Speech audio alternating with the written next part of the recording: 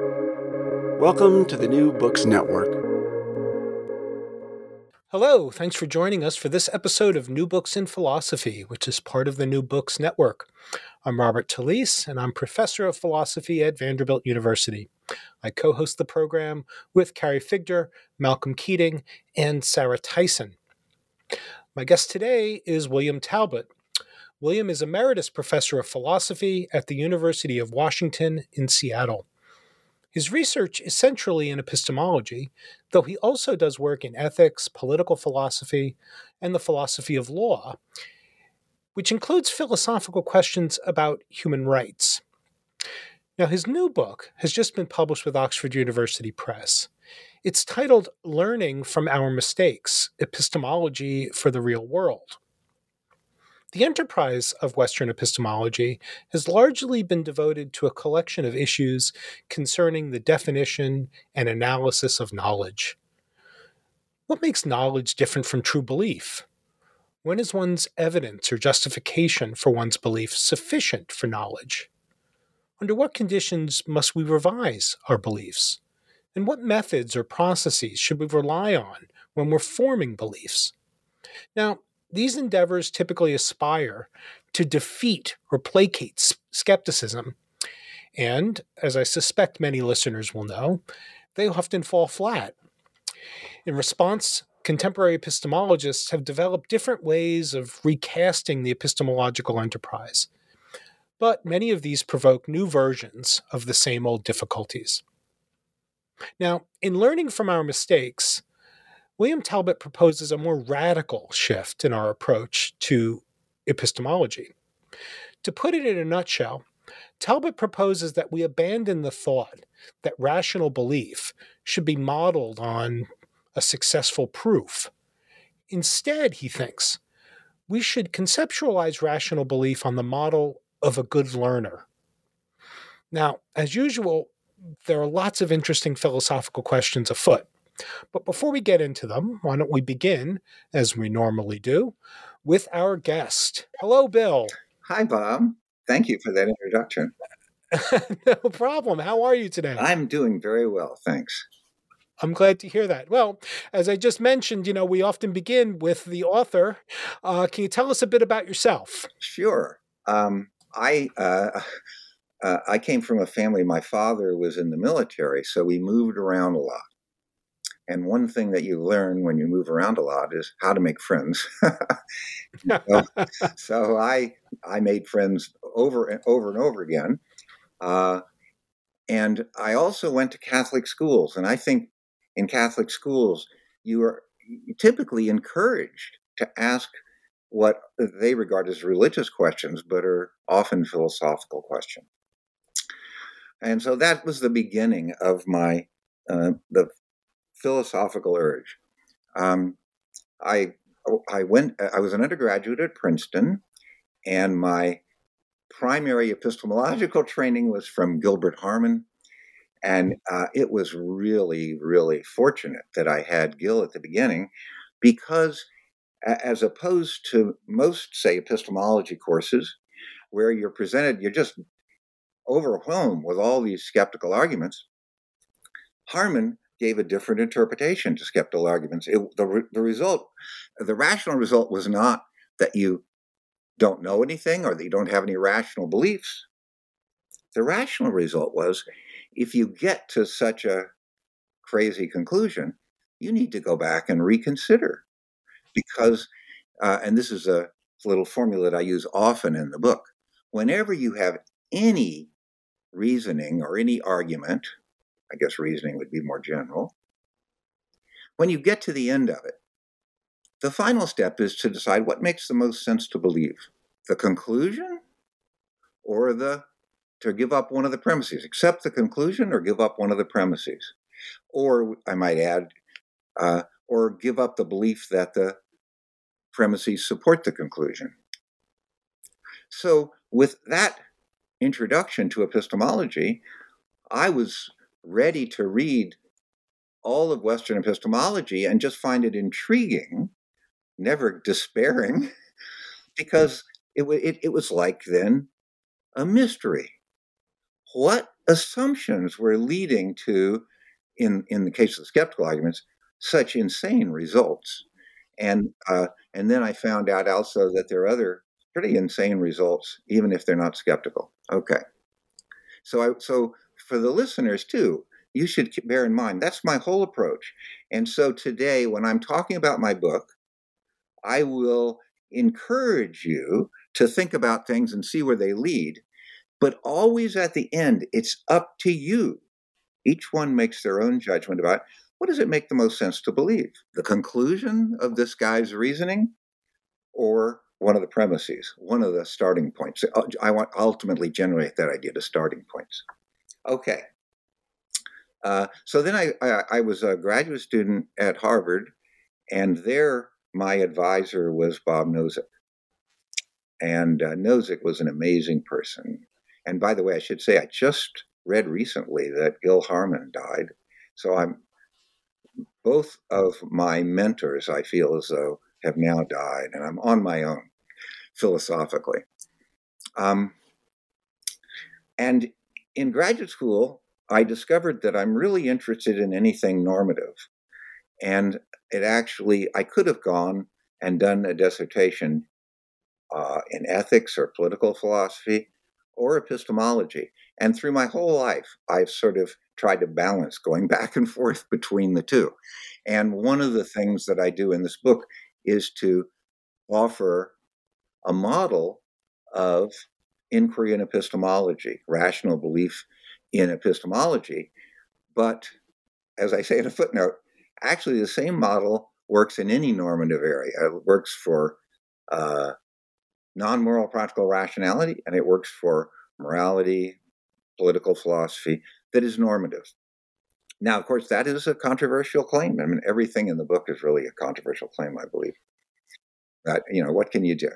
Okay, so then after that, I jumped off the standard track for someone with a PhD in philosophy, and I decided that it was time for my wife. Biologically, she needed to have children. If you're going to have it, she needed to have children soon. So I just jumped off the academic bandwagon, and she and I worked part-time as our two daughters came along and grew up. And it was really, it was surprising to me that how long it was. But in the time that I was working as, I say my main job was house husband. And I also say it's one of the hardest jobs you'll ever do. But it is very rewarding. That's the only thing that can keep you motivated sometimes. Now, so there, it was 13 years before I got back into academia, and I tell anybody who is thinking about that, it's a tough decision unless at the beginning you're confident that you will be happy with your decision, even if you never get back in academic philosophy. And that was my test, and it was definitely true. I wanted to be involved with my children. Remember I told you that my father was in the military, and he was away. He worked late, and he was away. So he was the kind of father that we loved it when he was around, but he missed a large part of our childhood. I wanted to make sure I didn't do that. Okay, so then I got back involved, back into academic philosophy at the University of Washington, which is where I've been ever since, and then I just retired this January. And one of the reasons that I retired was that 2.5 years ago, I was diagnosed with lung cancer. It turns out that I had a very effective treatment for my lung cancer that basically inactivated it for 1.5 years. Then things got difficult. But now, starting in December, I started a new medication, and it's very effective at inactivating. It doesn't cure me, but it inactivates the cancer cells. And so I'm feeling pretty good. That is wonderful to hear. And I also want to congratulate you on your emeritus status. That's fabulous. Should we talk about the book? Sure. Great. I really enjoyed reading this, even though it was it required me to recapture some things I learned when I was a graduate student and taking my epistemology courses, which was very welcome, by the way. So I like books when as you read it, you learn something about what the title really means. So I want to begin there because the title, "Learning from Our Mistakes," turns out there's sort of a kind of interesting ambiguity in the title, and one that I think that you draw on different parts of the book. On the one hand, your book is an indictment of a dominant tradition in Western epistemology. That you claim that a lot of the dominant tradition in Western epistemology, going back perhaps at least to Aristotle, has been a mistake. So that is a mistake that we are trying to learn from. On the other hand, though, the book proposes a model of the rational believer, that looks to people or looks to the kind of person who is a good learner or who can learn from his or her errors. Can you tell us a little bit about those sort of two different senses of learning from our mistakes? Yes, sure. Actually, you might have put it this way, that the book offers a criticism of epistemology in that it is very inadequate as a theory of being a good learner. And then I apply it. I mean, you say, okay. and by telling, obviously an abbreviated history of epistemology, and in that history of epistemology, I show people making mistakes and not learning from them, or at least very gradually. Ultimately, there is learning, even in epistemology, but it can be painfully slow, right? I mean, we tell the story goes by centuries, not by minutes or hours or days. Okay. So what I'm going to do here is I'm going to just give you a few highlights from the history of epistemology, and so we can see, sort of like, it's like we can recap the history, and it's like we get to see a slow motion. Sometimes you see they have slow motion reconstructions of a car accident or something. That's what I'm train wreck. Yeah. Okay. Now, and I should also say one more thing about epistemology, which goes all the way back to the beginning. And remember, before I was telling you about how Gil Harman got me off on the right track, I believe, in how to understand skeptical arguments. But another thing which continued to alarm me and depress me throughout my epistemological education was that you have lots and lots of people presenting theories, and usually the point of the theory is it corrects the mistake of one of their predecessors or something like that. But at the end of the day, if you ask a practical question, I'm going to talk about some practical questions later, but now we have so many practical epistemological questions, but there have always been lots of them. And if you say, this is a theory of rational belief, does it help us at all to distinguish rational from irrational beliefs and then you go to whatever area where it's particularly pressing? And you could say, in science, now, of course, we have in addition to evolution, we have the deistic alternative that, creation, very different versions of creationism. And what really disturbed me was that so many of these different epistemologies could not usefully distinguish between the rational and the irrational. And then there were two ways they did that. One way was to reach the result all our beliefs are irrational. Okay, that doesn't usefully distinguish. That is to say, all beliefs, not just ours, all beliefs are irrational. And the other is, to be, really open and say, all beliefs are equally rational. Right. So the relativist, Yeah, that's the relativist. flip side is the relativist. That's right.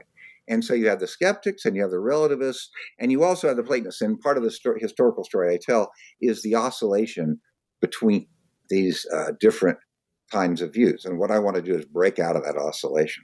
But right now, I'm just at the beginning because, our listeners, what do you mean, Talbott? Well, they can probably recognize that, big themes are skepticism and relativism. And they can also recognize, that's interesting because I can say to you, this is an application of the Harman method. Suppose somebody gives you an epistemological theory, and it says, there's let's do climate change. Believe in climate change is no more rational than not believing in climate change. Or to get a different kind of category, you look at, you go to a Ku Klux Klan meeting and you look at the reasoning that they give to support all of their racist beliefs. And when you see that kind of reasoning, what you recognize is they are determined to find reasons that support the beliefs that they're drawn to just on the basis of gut feelings or something. And sometimes gut feelings can be very good indicators. I'm not really actually objecting to gut feelings, but I'm saying if the gut feelings are built on prejudice and sorts of things like that, they're going to lead you in a very unproductive direction. But you can actually present arguments at the meeting that will be quite persuasive to other members of the Ku Klux Klan. And so my concern is that, I need a theory of rational belief. It's not like usually epistemology, it's completely disconnected with the world. Don't worry, Talbott, when Hume gets to the conclusion that, we have no rational beliefs at all except about, whatever, you put in something in the little box. Don't worry, that's a sort of an austere notion of rationality, and it's not meant to apply to the real world. And I say, well, if it's not meant to apply to the real world, what's the point of doing it? But that's just me. Other people like abstract studies. And I say to them, good, please. I'm not, in other words, I'm never arguing that people shouldn't be able to study Hume and come up with even more interesting, elaborate skeptical arguments. But I'm just saying, but don't we need to also pay attention to these really important real world issues? I mean, look, we no longer, there was a time when I was an undergraduate in graduate school, it would be easy to say, epistemology is an interesting subject, we study it for its own, for its own sake. But now we have alt truth and alt facts, and we have these conspiracy theories. And the conspiracy theories, look, there are a lot of people in the United States who believe that Joe Biden stole the election from Donald Trump. Now, I'm not here thinking, I want a practical subject which tells me how to persuade them that they're mistaken. Once you understand the difference between rational and irrational belief, it's not so simple as that, because those beliefs, and I'll say some more later, those beliefs are built up out of all sorts of other factors that are not rational factors, but they can make them very powerful, and they can make the person who has them pretty resistant to rational considerations. But I just want to understand, because we have all these other epistemologies that say there is no difference. Either they're all equally rational or they're all equally irrational. So I'm going to do it very briefly. In the book, I have a long story about, which is still only a very small part of the history of epistemology. And that story begins in the epistemological Garden of Eden, where someone discovers they can make a mistake. And in Western epistemology, and it may well be true in other epistemology too, I'm just not an expert on that, This discovery produces first shame. Oh my gosh, I made a mistake. And it's like the Garden of Eden, where they all of a sudden for the first time felt they should cover up. And now, in the logical Garden of Eden, they want to cover up that they've made a mistake. Right. But it also produces anxiety, because if I made a mistake once, oh no, maybe I'm doing more than one, or maybe I'll do some more in the future. So then I say, okay, epistemologists, come to me and give me a method that I never have to feel this shame and this anxiety. And epistemology says, sure, we'll do it. And I call it the proof paradigm. And the proof paradigm is sort of what holds together a lot of disparate assumptions and so on that get worked out in the history of epistemology. Right. And so, yeah, please. I was going to say, and the proof paradigm winds up being the glue that sticks together even traditional epistemological viewpoints that we philosophers are trained to see as the contending opposite, the opponents, but they wind up being opponents precisely because they share a certain overlap of these presuppositions that you gather together in this paradigm. Is that right? That's right. Like Hume and Kant, classic, opposite poles. But when you read my chapter 2, you see, no, the proof paradigm, we're going to, it has 5 presuppositions that have done a lot of damage, and they're going to share almost all of them. Let's talk about Hume just a little bit, because Hume is so famous for his skeptical arguments.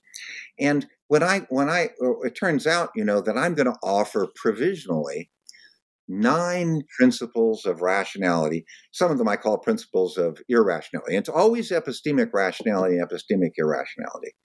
Okay, so when I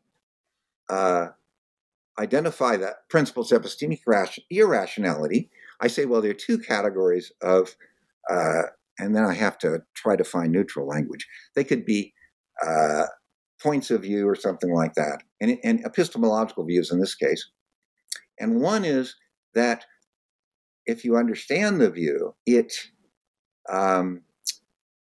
can't be true. The simplest way is unless the view has a non-standard logic, it violates logic. But since I'm always open to non-standard logic, I don't take logic as the test of whether a view makes sense. And then the second one is if it's self-undermining. And a view is self-undermining if it implies that it's not rational to believe it. Now, you might think, okay, yeah, but if epistemologists couldn't rule out those kinds of mistakes, nobody would ever read them because it's so ridiculous. And so and the thing is, I'm going to focus on Hume because he is still so influential. When Bourget and Christensen did a survey in which they asked philosophers, basically, who is your favorite dead philosopher? Number 1 on the list was Hume. And when they asked them, philosophers of science, do you endorse a Humean or a non-Humean view of laws? 45.9% endorsed a Humean view of laws. Now, but when we look at Hume, what we find is multiple examples, not just of self-defeating and self-undermining parts of his view, but they build on each other. And now what I'm going to do, and this is what I do, I want to blow things up that people have taken for granted. And of course, once I blow them up, there's always a question, well, how do we reconstruct it? And what I want to do is encourage people to try to reconstruct it, do it their own way. But here's one that, I've taken courses on Hume, I've read books on Hume. No one has ever even mentioned, and it's a clear case of the view being self-undermining. Everybody who takes Hume, studies Hume, learns, and they get to see, he has an argument that induction can't be rational because it's circular, it depends on a the uniformity of nature in order to make, to derive the uniformity of nature. And so that makes all of induction irrational. And he goes on also, all not just beliefs, but even probability assignments to propositions, if they're less than 1 or greater than 0, they're irrational. And so, for example, we very quickly, pick up with an example I like to use me in these examples so that nobody gets their feelings hurt. I'm a student of Hume, and I'm really impressed with his argument that basically we can't have any rational beliefs about the future. And so I'm going to explain it to you, Bob. Here's how it works. I mean, for example, you could go around and you could see a lot of black crows, and then at some point you might infer all crows are black. That's pretty extreme, but still, that's something that I used to believe before I read Hume. Then, or more modest, that the next crow that I observe will be black, or more modest, it's highly probable that the next crow that I observe will be black. Okay? But that's all stuff about the future. And then I say, okay, somebody says, well, why do you believe all that? And I say, well, I'm going to tell you a very, very brief thing about Hume's epistemology.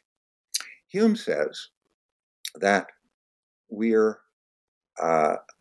all of our direct ideas originate in impressions, like the impression of right now, you can hear my voice and I can look around and see furniture and so on. Well, of course, the impressions aren't described that way. They're all inside me, all ideas. And that's one of the absolutely key claims that most, I would say, of Hume's skeptical arguments include that as part of their argument. So then we just say, we have Hume. Hume just walked in the door very conveniently. I say, is it possible to rationally believe that all ideas originate in impressions? Well, remember, if I believe that, it's just like all crows are black. It's not only the belief that in the past all ideas have originated from impressions, it's the belief that they all will in the future too. That it's exactly parallel. The argument for, that it can't be rational to believe all crows are black, or even that the next crow will be black, or even that it's very probable the next crow will be black. They apply to this absolutely fundamental, part of Hume's view.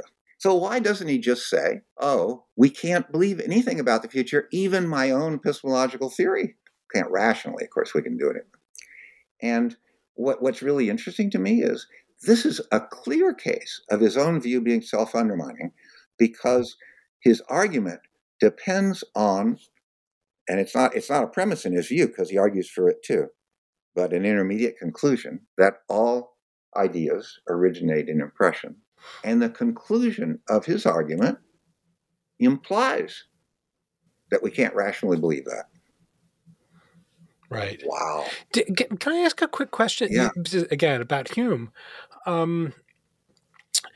It always occurred to me, again, I'm not a historian, I'm not a scholar of any of this stuff, but it always occurred to me that it was very difficult to make good sense of the alleged connection between impressions and ideas without talking about impressions being the cause of ideas in some non-Humean sense of causation, right? Yeah, what sense is that? I mean, here we go. You're ready to start me on another one now, which is this. I want to use this first of all to illustrate a self-defeating view. Hume we now know, is going to argue on the basis of let's call it the origination of ideas thesis. Okay? He's going to argue on that basis of that thesis that we can't have an idea of cause. And now, when we ask him, here he is, Hume, what is it? What's the idea that we can't have? The idea of cause. Then he'll give you other a list of other power, so on and so on. But how can you even say that unless we have an idea of cause? And so and by the way, lots of philosophers, this one at least people were aware of, lots of philosophers have tried to get around this. And so I don't mean this to be although I think the attempts to get around it fail, but obviously we don't have time to do that. But here, I'm just looking at the guy who writes this, and at least at first glance, without him, since he never tried to get around it, it's self-refuting. It makes the view self-refuting. And for example, you can't say, oh, what he's doing is, you have to understand what he's saying as his substitute for cause. It's a claim about his substitute for cause.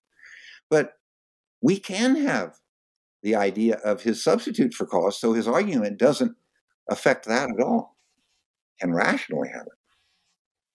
Okay, see, so when you go through the history of philosophy, epistemology in this case, wow, your question is, why are all these people, and by the way, Bob, you've read the book, you and I could have a discussion for 2 hours easily of all these examples of these really famous philosophers making self-refuting or self-undermining arguments. I mean, for example, take the pragmatists. There is no truth.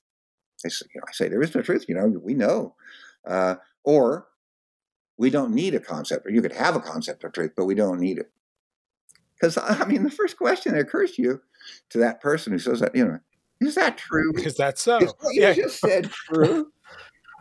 And it gets even worse than that, because they don't just go around saying it. Maybe some Zen Buddhists just go around, there is no truth, But these philosophers all give arguments for the position that there is no truth, or that we have no need for truth. And so then you ask them, okay, well, what are the starting points of your argument? Are they true? Well, they may not be, literally true, but are they true enough? That's a term I get from Catherine Elgin and Elijah Milgram. Sorry, I was in the other part of my brain over there with the pragmatist. Okay, now. And true enough just seems to be parasitic on the idea of it being true, full stop. Exactly, right? Exactly. Yeah. And so what are they doing? Well, once you see that, it's like a field day. You can have a field day, because then you can say, well, think of all the people who have argued for behaviorism. And go back and find the starting points of the argument. Was it rational to believe them? Just to believe them at all blows up the argument. Okay, so ultimately then, I find that, wow, there are lots of problems. Why? Why do these philosophers end up, they have lots of actually interesting and important things to say, but when they try to give us a theory, it can't hold together. It blows up. Well, that takes us on to the question of, what is it that is causing philosophy, epistemology anyway in this case, to go down these dead ends? And that's the proof paradigm. Yes, that's the proof paradigm. You have to. So can you tell us a little bit? So we've got, you articulate the paradigm in terms of these 5 presuppositions. Can we get the nutshell version of that? Because I want to make sure that the positive story, the alternative, right, that we get to discuss that in fully. So, how does the proof paradigm work? It understands, or it's the presupposition, or various elements of the presupposition that knowledge is to be understood on the model of a mathematical or strictly deductive proof. Is that right? Yeah. It's Aristotle solves the problem, quote unquote solves, that I was telling you about in the epistemological Garden of Eden, because to solve that problem, he says, look at mathematical proof. He doesn't even have to say it. That's what everybody's looking at. Parmenides, Socrates, they're all looking at it. And then what we're going to do is we're going to make everything like that. And so then, all these theories, it's like you can trace it through epistemology. The ones that accept the proof paradigm, like Kant, you just say, okay, I need infallibility is one thing that's important. So I need to have an infallible starting points and infallible transformation rules, right? And that's Aristotle's syllogistic rules. And those syllogistic rules transcend all of the other philosophical debates that take place. Everybody accepts those until Frege, in the 19th century. And so the first presupposition is that rational belief has to be infallible. And most people today have given that up. So what we're going to do is we have presuppositions, but what I want to draw attention to is even when people give up presuppositions of the proof paradigm, still their influence is still there. And the way it then influences what they substitute. And I'll give some examples of that too. Okay, well, the next one is deductivism. And that's the presumption that the rules of deductive logic are at least some of the rules of rational reasoning. Can add on. Notice that once you have that so centrally identified as rationality, then even the names of the other kind of reason, deduction, induction, abduction, cries out, yes, that's what reasoning is. It fits this model. Okay. Right. But then when you have these other kinds of reasoning, well, first of all, maybe I'll do it with deduction, because the presumption, it's a very important part of this presumption is going to be an extension of it, which is that all reasoning is inferential. So we have to say what an inference is. As I use the term, inferences are, you might say, belief transitions or something that have two properties. I mean, they definitely can have more too, but they must have these two. One, it's unidirectional. So that means rational support is in one direction from the starting points, the premises, to the conclusion. That's the way rational support works. And the second one is it's monotonic. In inference, the reasoning only adds beliefs, never subtracts them. And so in all these kinds of reasoning, they don't remember correcting your mistakes is always in the back of your mind is going on. Inferences cannot correct mistakes because all they can do is add beliefs. Okay, and once we have deductive inferences, then the next of the presuppositions is that all reasoning is inferential.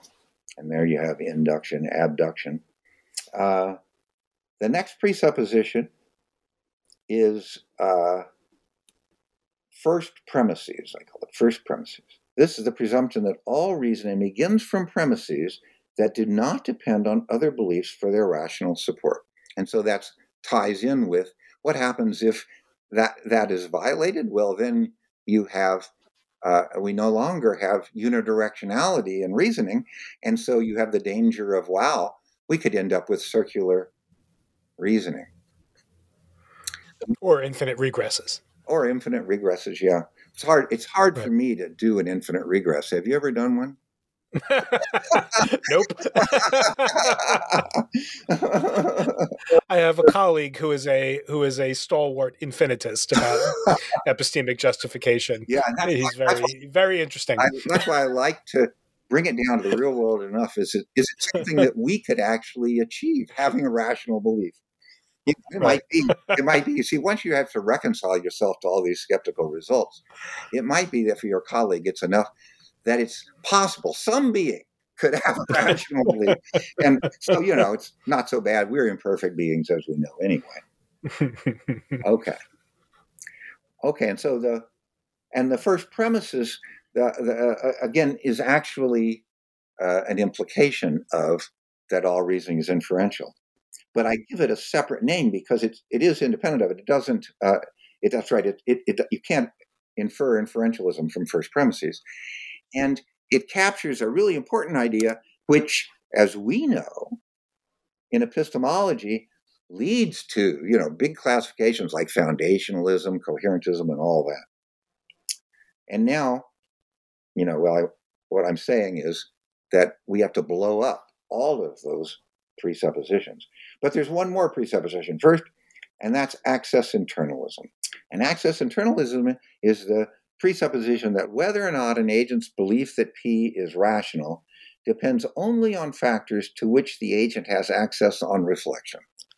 Now, just to give a hint as to why it is we're going to have to give up all these premises, is that all these presuppositions, is that what we're going to find out is, and we may already know, reasoning is an equilibrium process.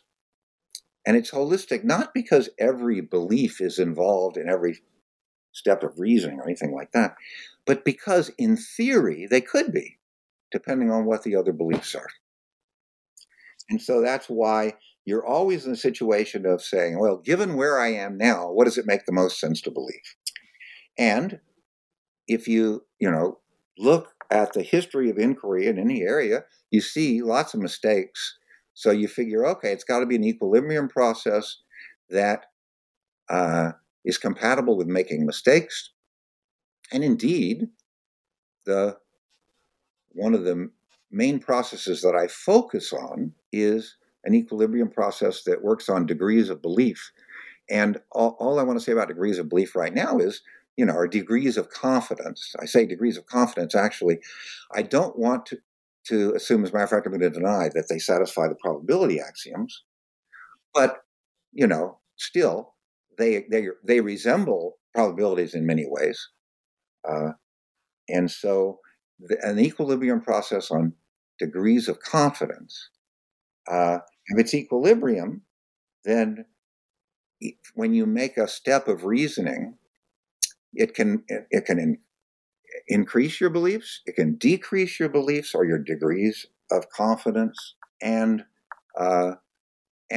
it's not unidirectional because the relations of support are mutual. Okay, so people are familiar with the idea of an equilibrium process, but what I'm going to do is I'm going to sort of show how even people who are familiar with it, even maybe believe it in some way, can still be held hostage by the proof paradigm, the presuppositions of the proof paradigm.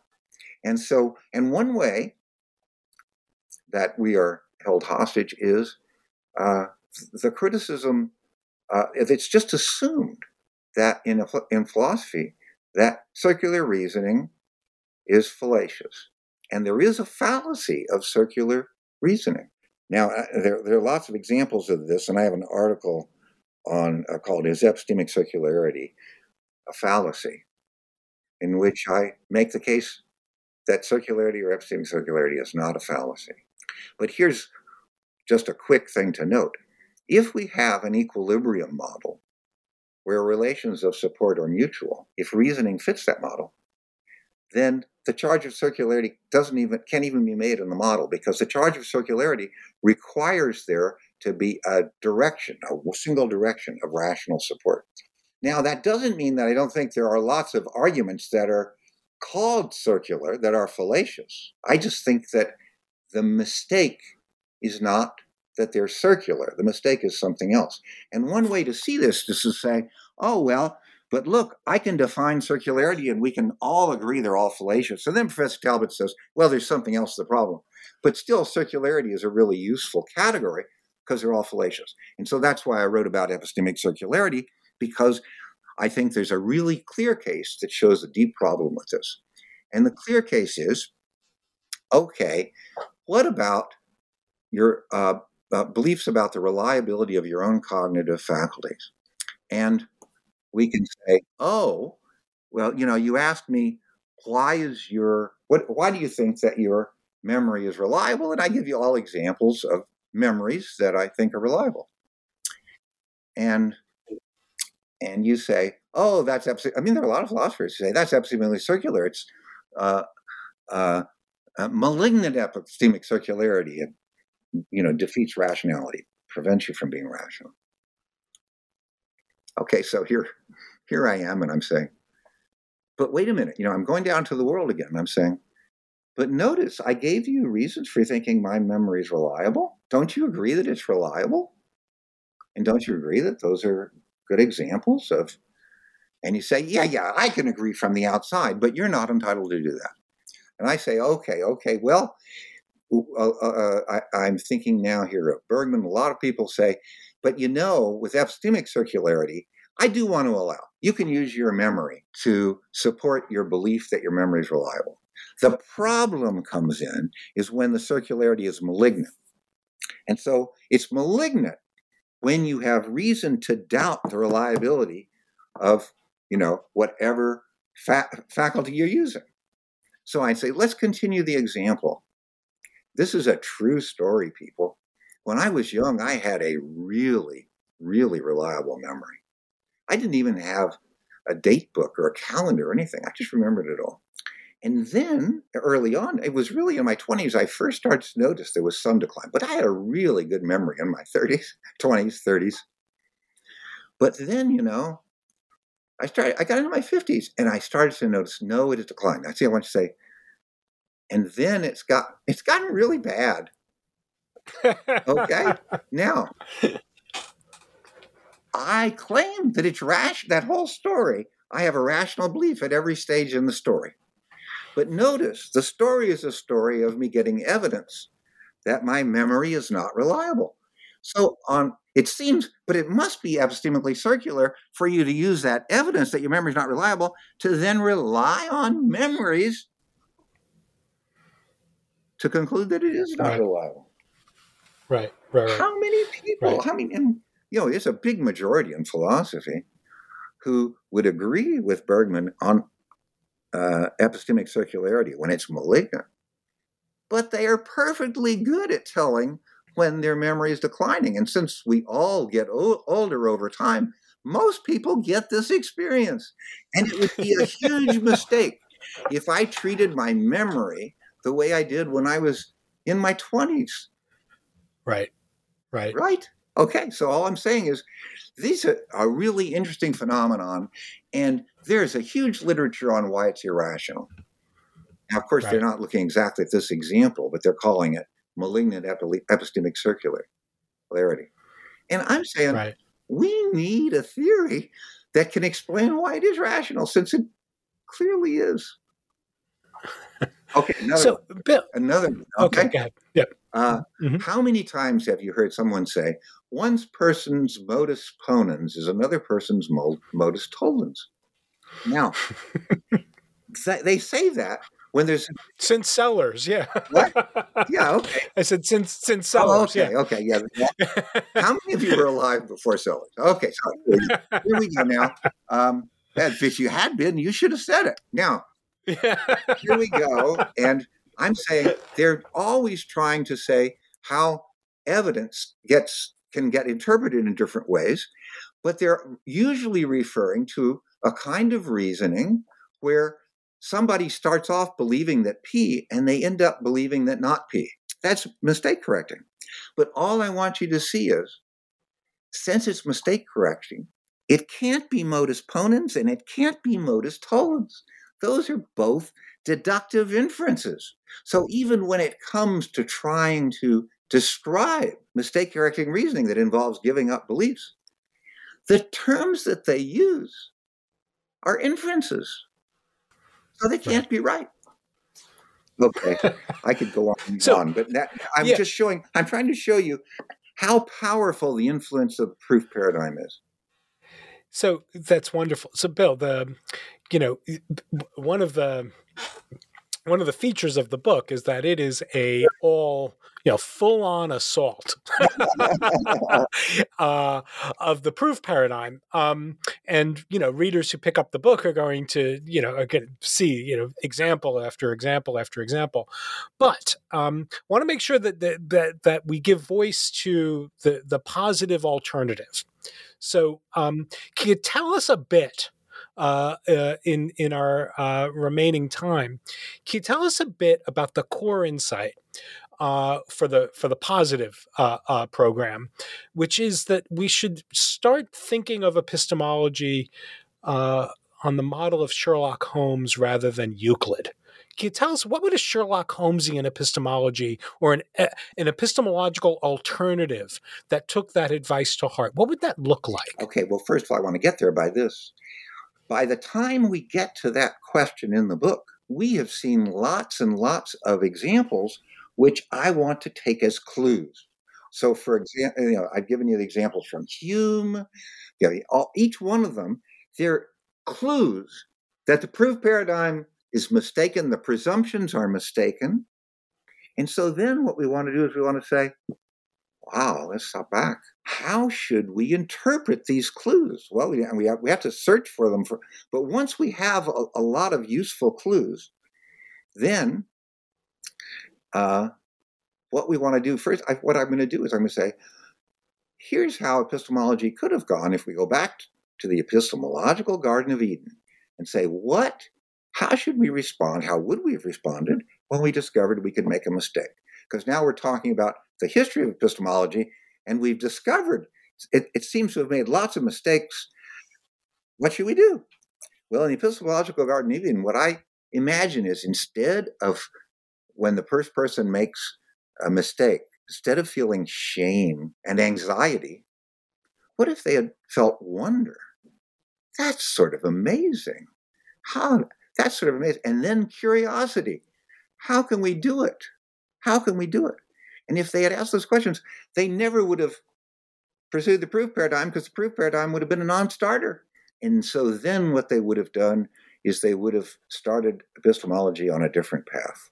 And the path would be to think seriously about how it is that we can have experiences that can then make beliefs in wholes, groups, not individual beliefs, but groups of beliefs, which I call scenarios.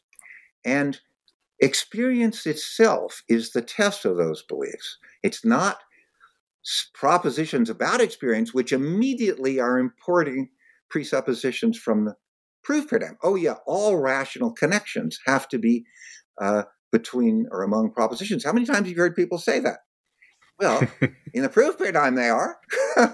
Right. And All so, right. but now, no, we can talk about scenarios. I talk about the time I walked into my office thinking that my copy of Hume's treatise was on my desk, and I looked over at my desk and I didn't see it. Where is it? Of course, that's the experience of I had a mistaken assumption. And we'll then go on and we'll look and see how these scenarios, by the way, these scenarios have produce expectations for experience. Just a second. I'm sorry, I don't know if I'm going to just stop this right now. Okay. And when I walked across the living room to get to my study and walk to my study, I had lots of beliefs whose expectations for experience were satisfied. The walls didn't collapse, the floor I didn't fall through the floor, the ceiling didn't fall on me, all sorts. The book wasn't floating. I mean, yeah, right. Exactly. So in order to even have an epistemological inquiry, we have to have lots of scenarios that are approximately true enough, right? And then within that, we have some scenarios that we are assigning a high degree of confidence to, and our experience does not fit their expectations for experience. And it's actually having the experience, whether it fits the expectations, okay? And so now we say, oh, okay, well then, how is it that we're going to reconstruct an adequate theory of, the world? And there, what we're going to do is, I'm going to look, I'm going to think, okay, where could my book be? And I'm not going to consider all possible places that a Martian might have come and taken it and flown away with it. I'm going to consider other scenarios that have been made much more plausible now by the experience that I've had. Not, by the way, by saying, to myself, my expectations for experience were not satisfied. Let me find a plausible scenario on which they would have been satisfied. No, that's all at an unconscious level.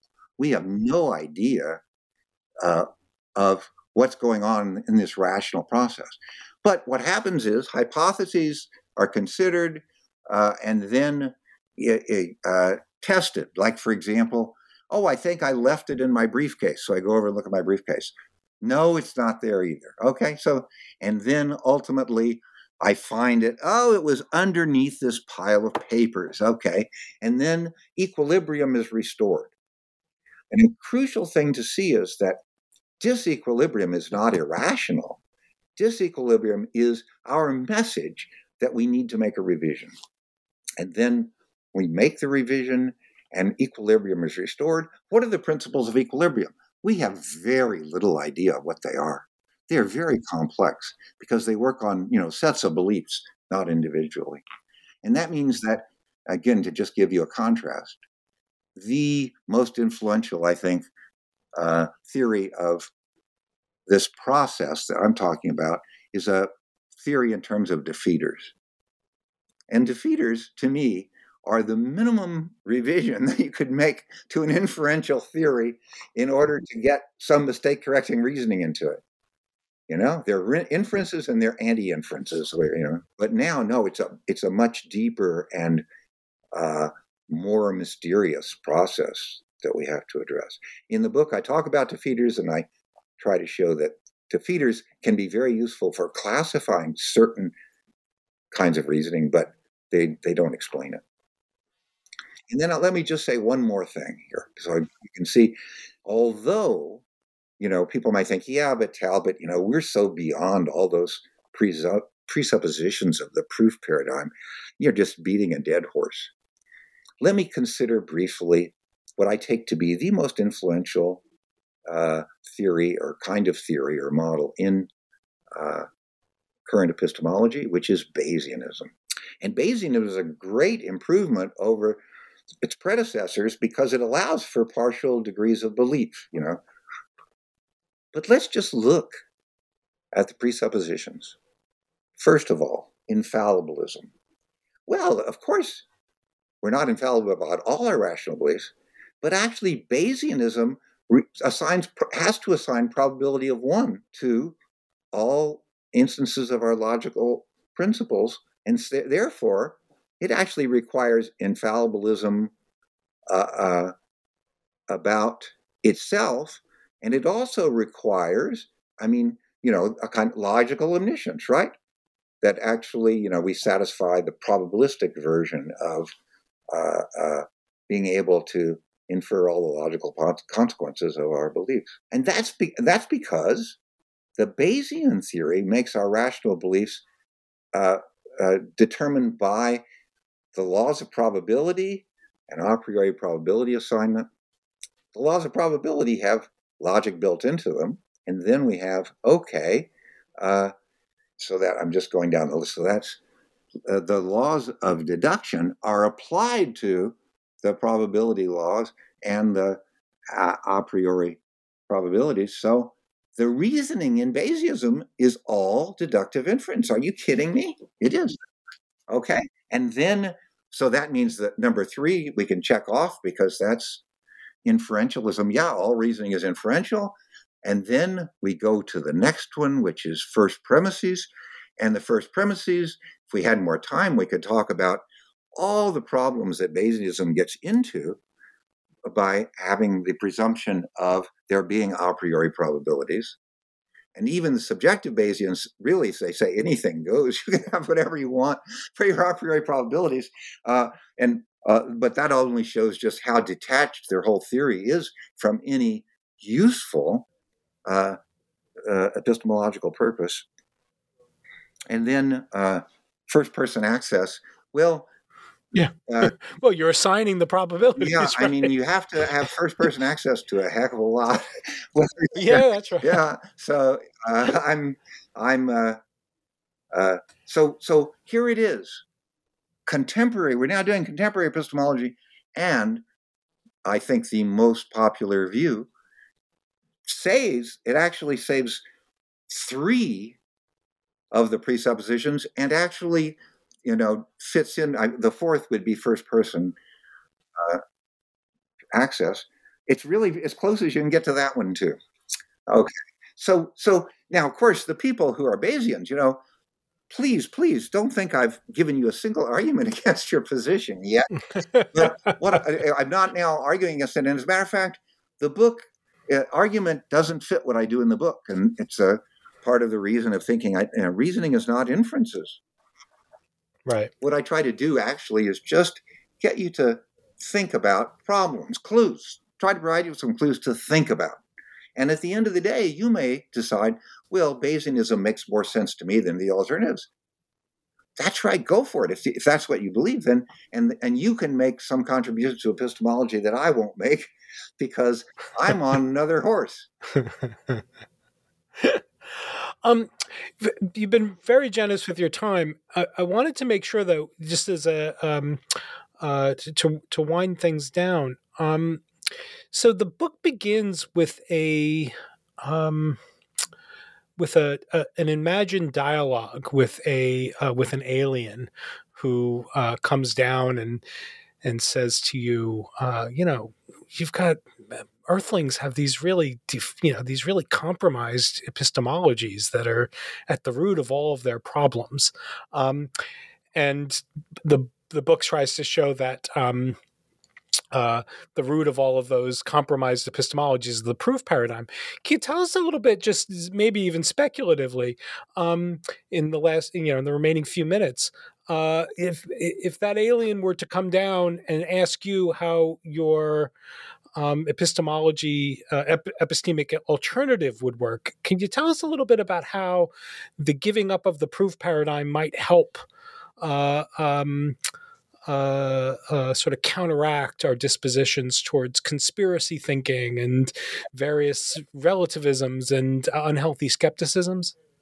Okay, that's a big one, isn't it? No, okay.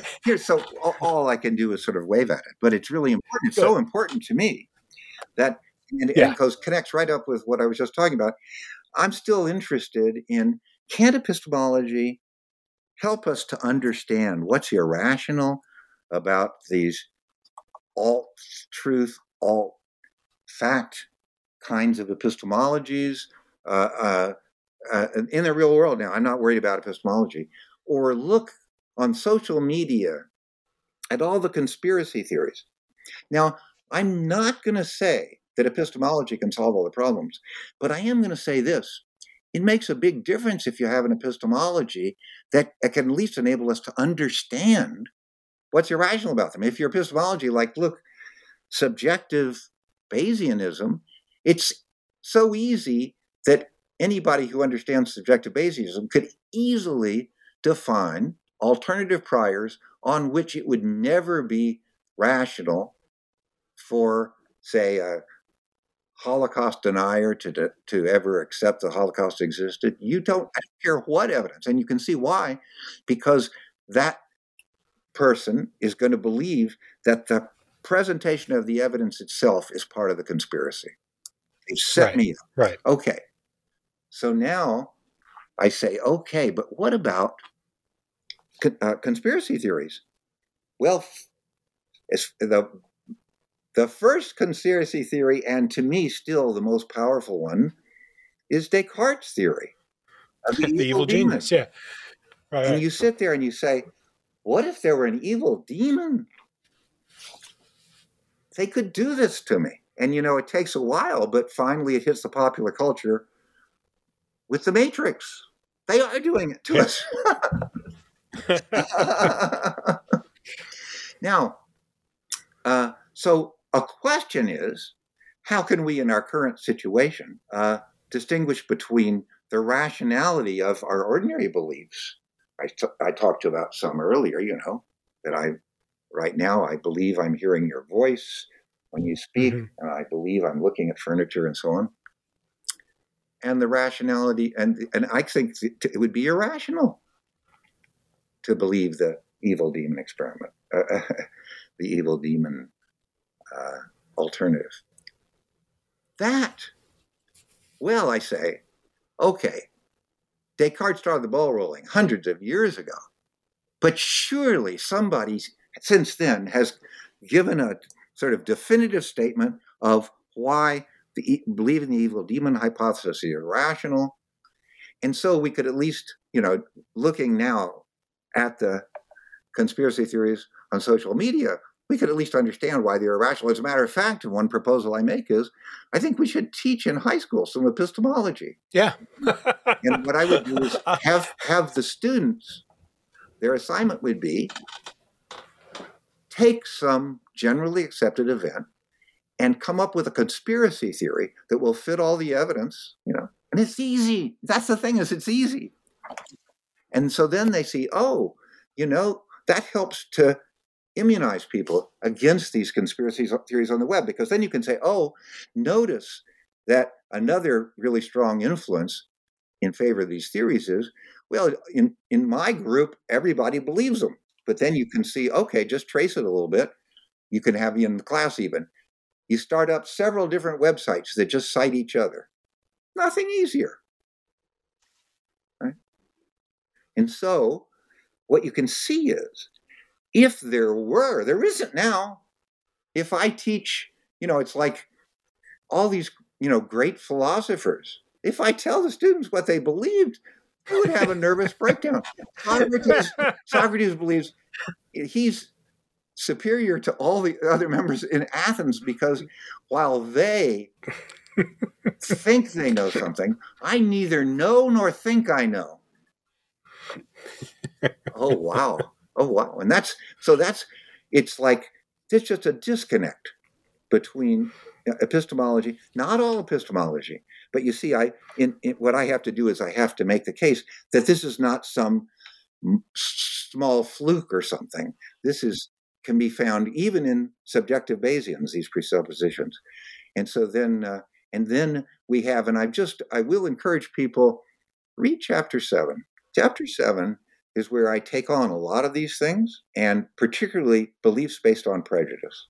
And I try to provide an explanation. Everything I do in the book, is subject to revision. So it's not the final word. But I think it's a productive direction to go in to understand a lot of irrational belief.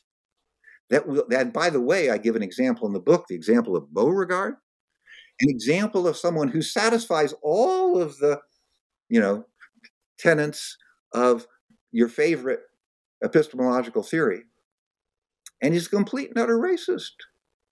And his evidence, he forgets evidence that goes against his views, and he remembers and shares evidence that supports his views with his other friends who do the same with him. Right. Okay. Well, anyway. Bill, it's been really great talking about your book, which I learned a lot from, and have been recommending to my epistemology colleagues. And I want to thank you for joining me to talk about your book on new books in philosophy. It's been really great to talk to you. Thank you for having me on the podcast. Dare I tell the listeners that it was not a sure thing that we were able to actually make the connection. Oh, I'm glad it worked out. But while we're talking about the listeners, I want to thank them. Thank you, listeners, for joining us for this discussion. I've been talking and been having a wonderful time talking to William Talbott. And Bill and I have been talking about his new book, which I will remind you, listener, is titled Learning from Our Mistakes, Epistemology for the Real World. It's just been published by Oxford University Press, and I highly recommend it. Thanks for listening to New Books in Philosophy, folks. Bye for now.